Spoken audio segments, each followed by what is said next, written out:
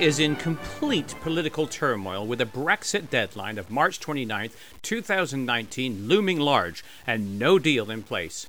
The Brexit vote, taken in a referendum on June 23, 2016, saw 51.9% of the voters being in favour of leaving the EU. Prime Minister David Cameron's government of the day promised to honour the result. Cameron, who had been opposed to Brexit, promptly resigned, and Theresa May, who had also opposed Brexit, became the Prime Minister. Theresa May triggered Article 50 of the Lisbon Treaty, and the date of March 29, 2019 was set as the date to leave. Well, the past 2 years have been fraught with one disaster after another for the government, who have tried to negotiate a relationship with the European Union. While Britain reels in a complex dance with the European Union and within its own walls to try to form a deal, a power behind the scenes has been orchestrating the outcome. Years ago, speaking about Britain's role in the Middle East, when it didn't have one, a Bible prophecy student named John Thomas wrote the following: "The present decisions of statesmen are destitute of stability. A shooting star in the political firmament is sufficient to disturb all the forces of their system, and to stultify all their theories and their political astronomy.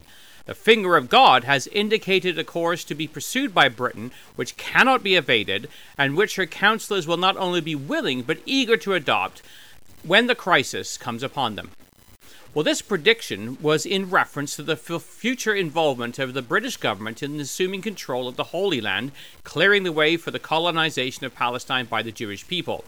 At the time, this was seen as ridiculous, but became fact during the First World War when Lord Balfour penned the Balfour Declaration promoting the colonization of Palestine by the Jews, followed only weeks later by General Allenby capturing Jerusalem.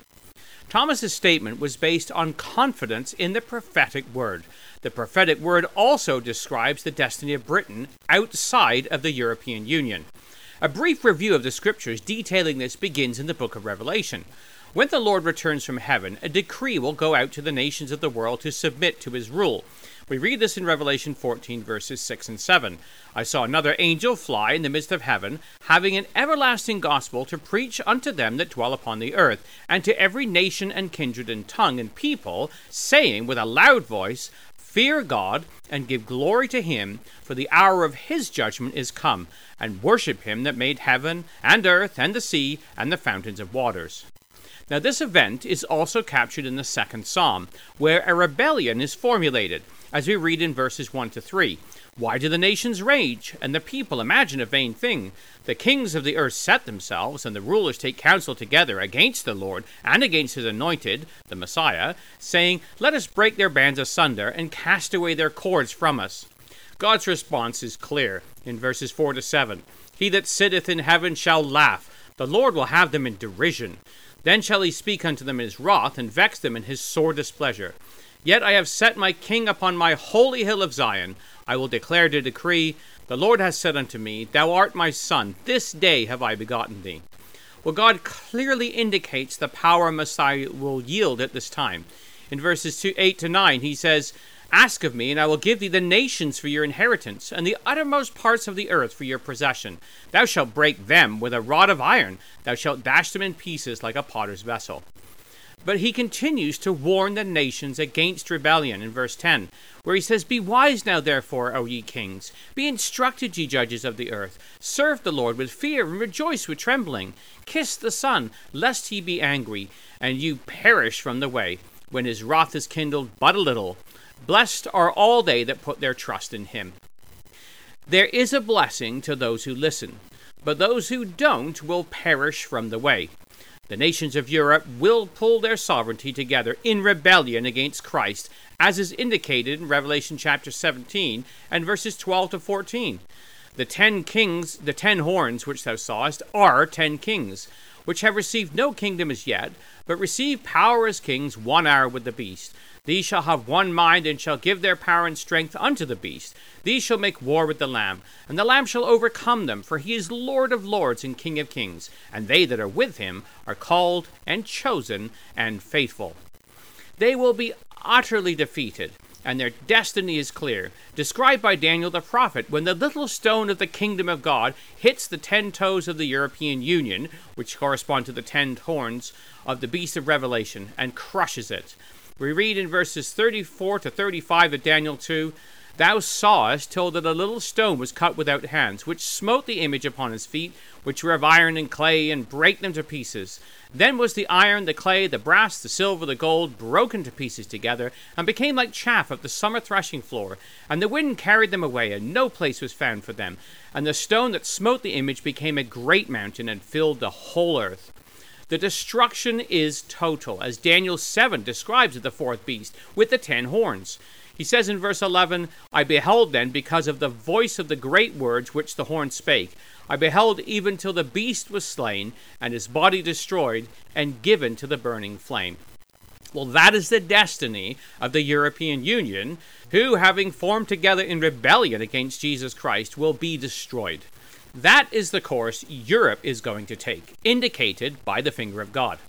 The course Britain will take is entirely different, as is also indicated by the finger of God. Britain is Tarshish and forms parts of the alliance that opposes the Russo-European Gogian host as it invades the land of Israel at the time of the end.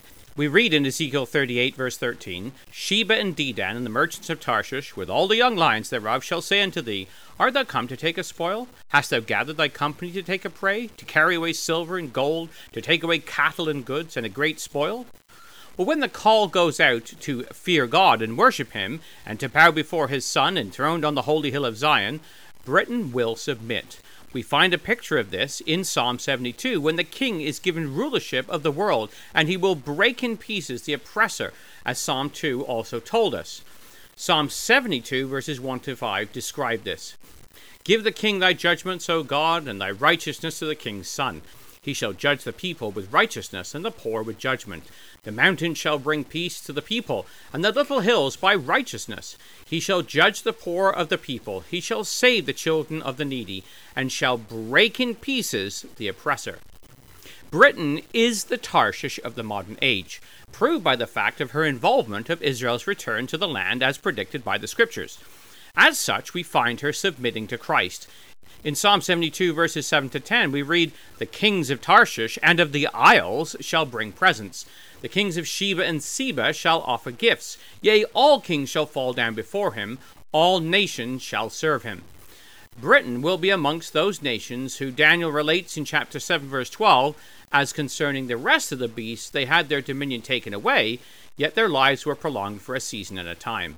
They will continue on in national existence, albeit with their governments replaced by the saints, who will live and reign with Christ for 1,000 years.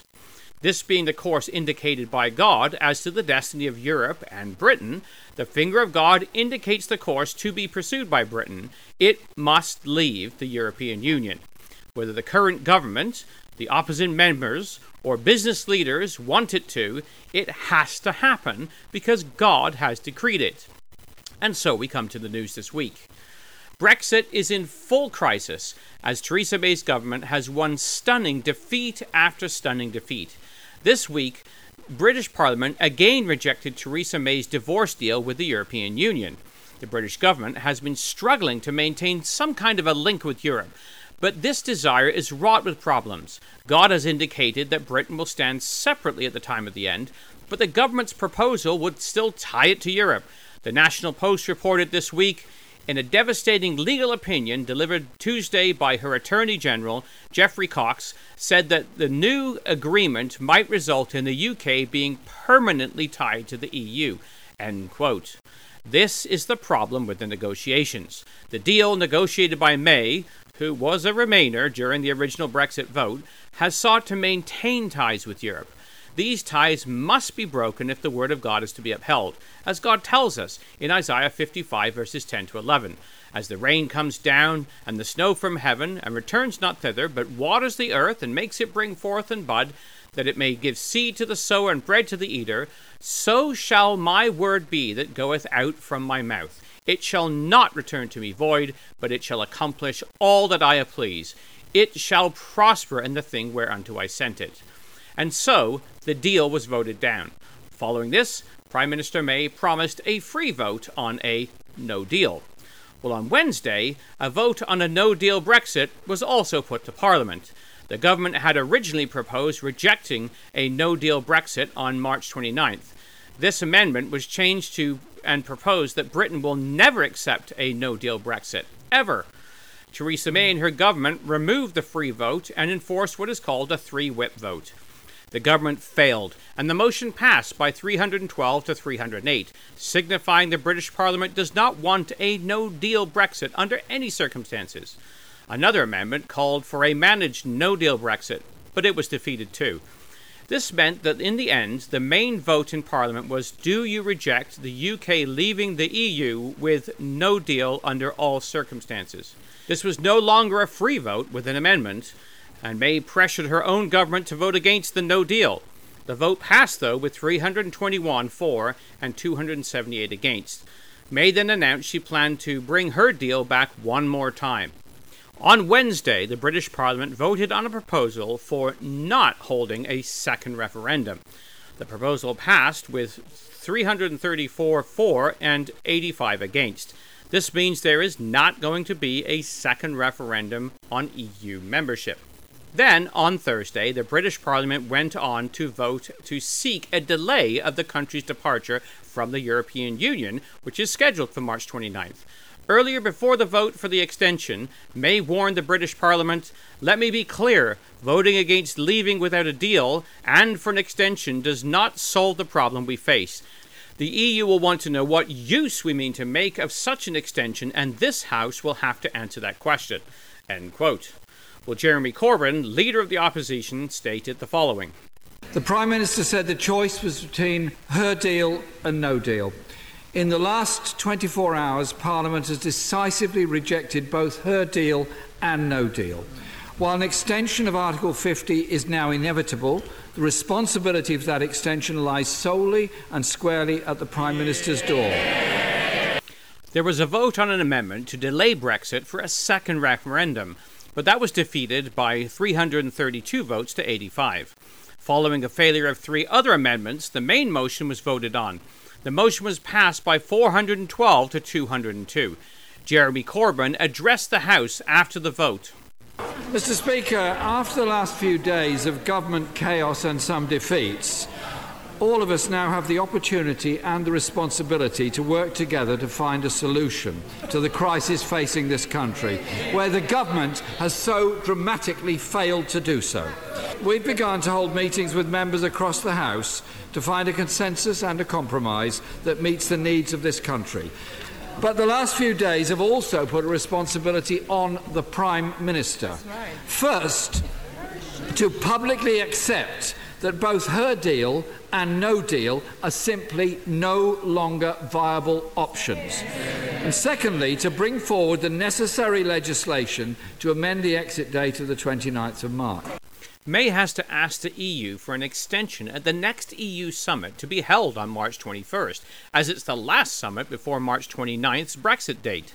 She wants one last vote, probably to be held Tuesday, March 19th, to have her deal accepted in the British House of Commons, so she can table this with the EU and ask for a short delay of Brexit to implement it.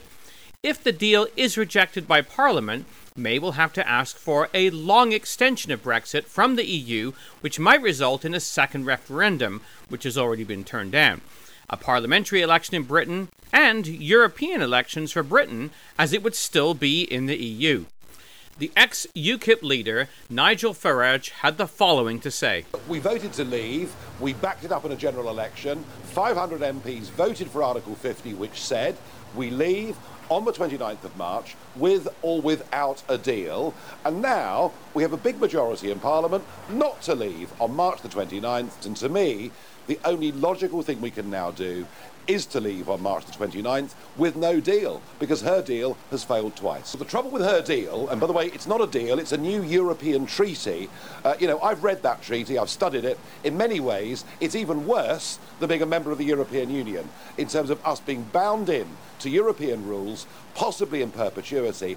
And you know, the next phase of negotiations, and I met Mr. Barnier earlier this week, the next phase of negotiations could take another 4 years. I don't think we want to go through that process. This deal's the wrong deal. The Prime Minister has made an horrendous mess of it. So let's just leave. Let's have a clean break in a few days' time and get on with things. So when you sum this up, the British Parliament, both sides except the hard-right Brexiteers, have done everything it can to remain tied to the European Union in one way or another. However, the finger of God has indicated the endgame for Britain. Ironically, the British Parliament has no control over what happens next. Britain's May is in the position of begging the EU for a delay. A short delay if her deal is accepted, and a long delay if it isn't. The EU is not bound to yield to Britain in either circumstance. Martin Selmayr, the European Commission's powerful Secretary-General, retweeted a message saying that there will be no further talks on Brexit.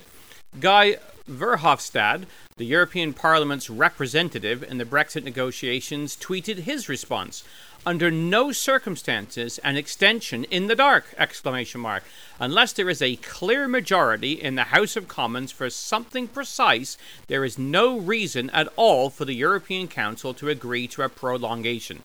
Even the motion tabled this evening by the UK government recognises this, and that was the end of his tweet.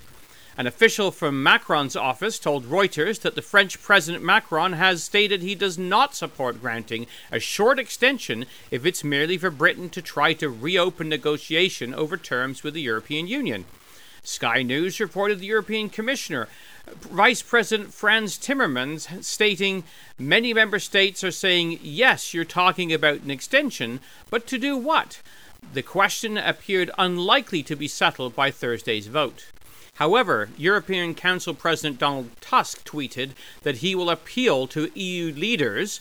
During my consultations ahead of the European Council, I will appeal to the EU 27 to be open to a long extension if the UK finds it necessary to rethink its Brexit strategy and build consensus around it. End tweet. Well, this shows the true colours of the EU. It will only be willing to support a long extension if it will result in a way for the British to reverse Brexit. The National Post reported the following. Power to approve or reject the extension lies with the EU, whose officials have said that they will only allow a delay in Britain either approves a divorce deal or makes a fundamental shift in its approach to Brexit. In a historic irony, almost 3 years after Britain voted to leave the EU, its future is now in the bloc's hands.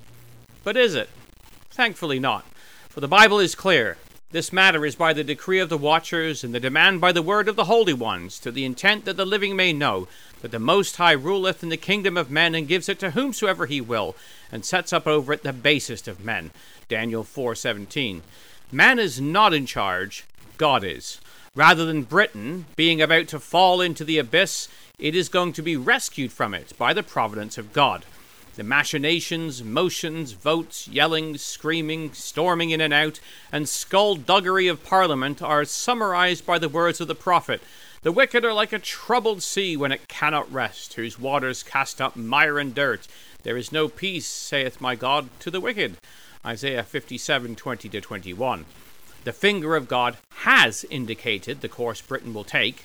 Whether it will be in the next few weeks, or even if it takes a few years, we know not. But the angels do, and the Lord will bring about his purpose with the nation of Britain, and with the nations of Europe, and with the nation of Israel, which is destined to be the little stone that will fill the earth, conquering all nations, under the control of the Lord Jesus Christ, who is described as returning not as a lamb, but as a lion.